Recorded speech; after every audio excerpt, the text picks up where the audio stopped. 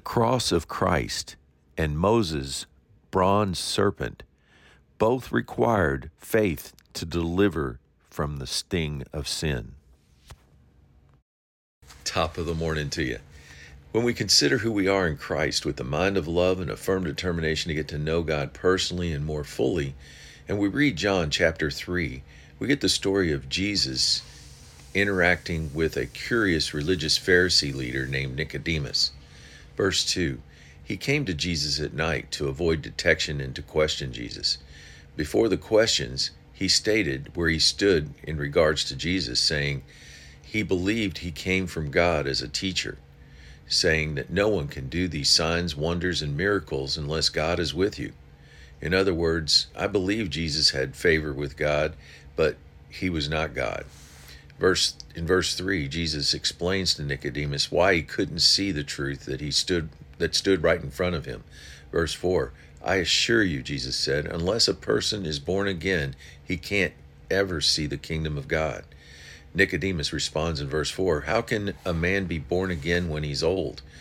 Was he asking for himself or others? Was he really asking if it was too late for him to be born again?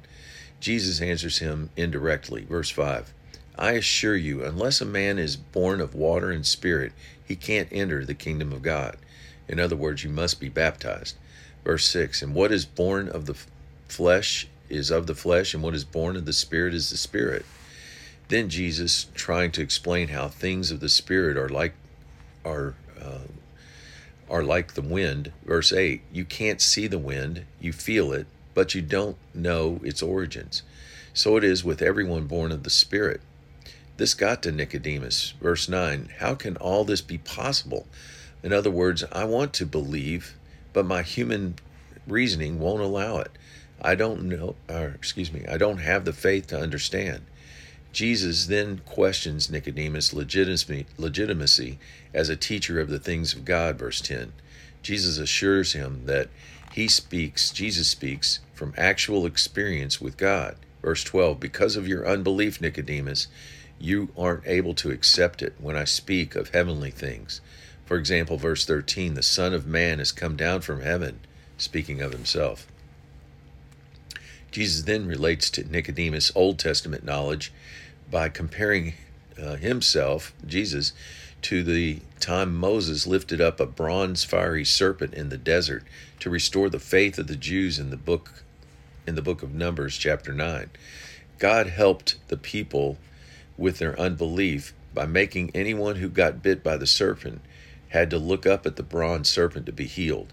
Similarly to how anyone bitten by sin can look up and believe in the cross of Christ and can be healed and saved eternally.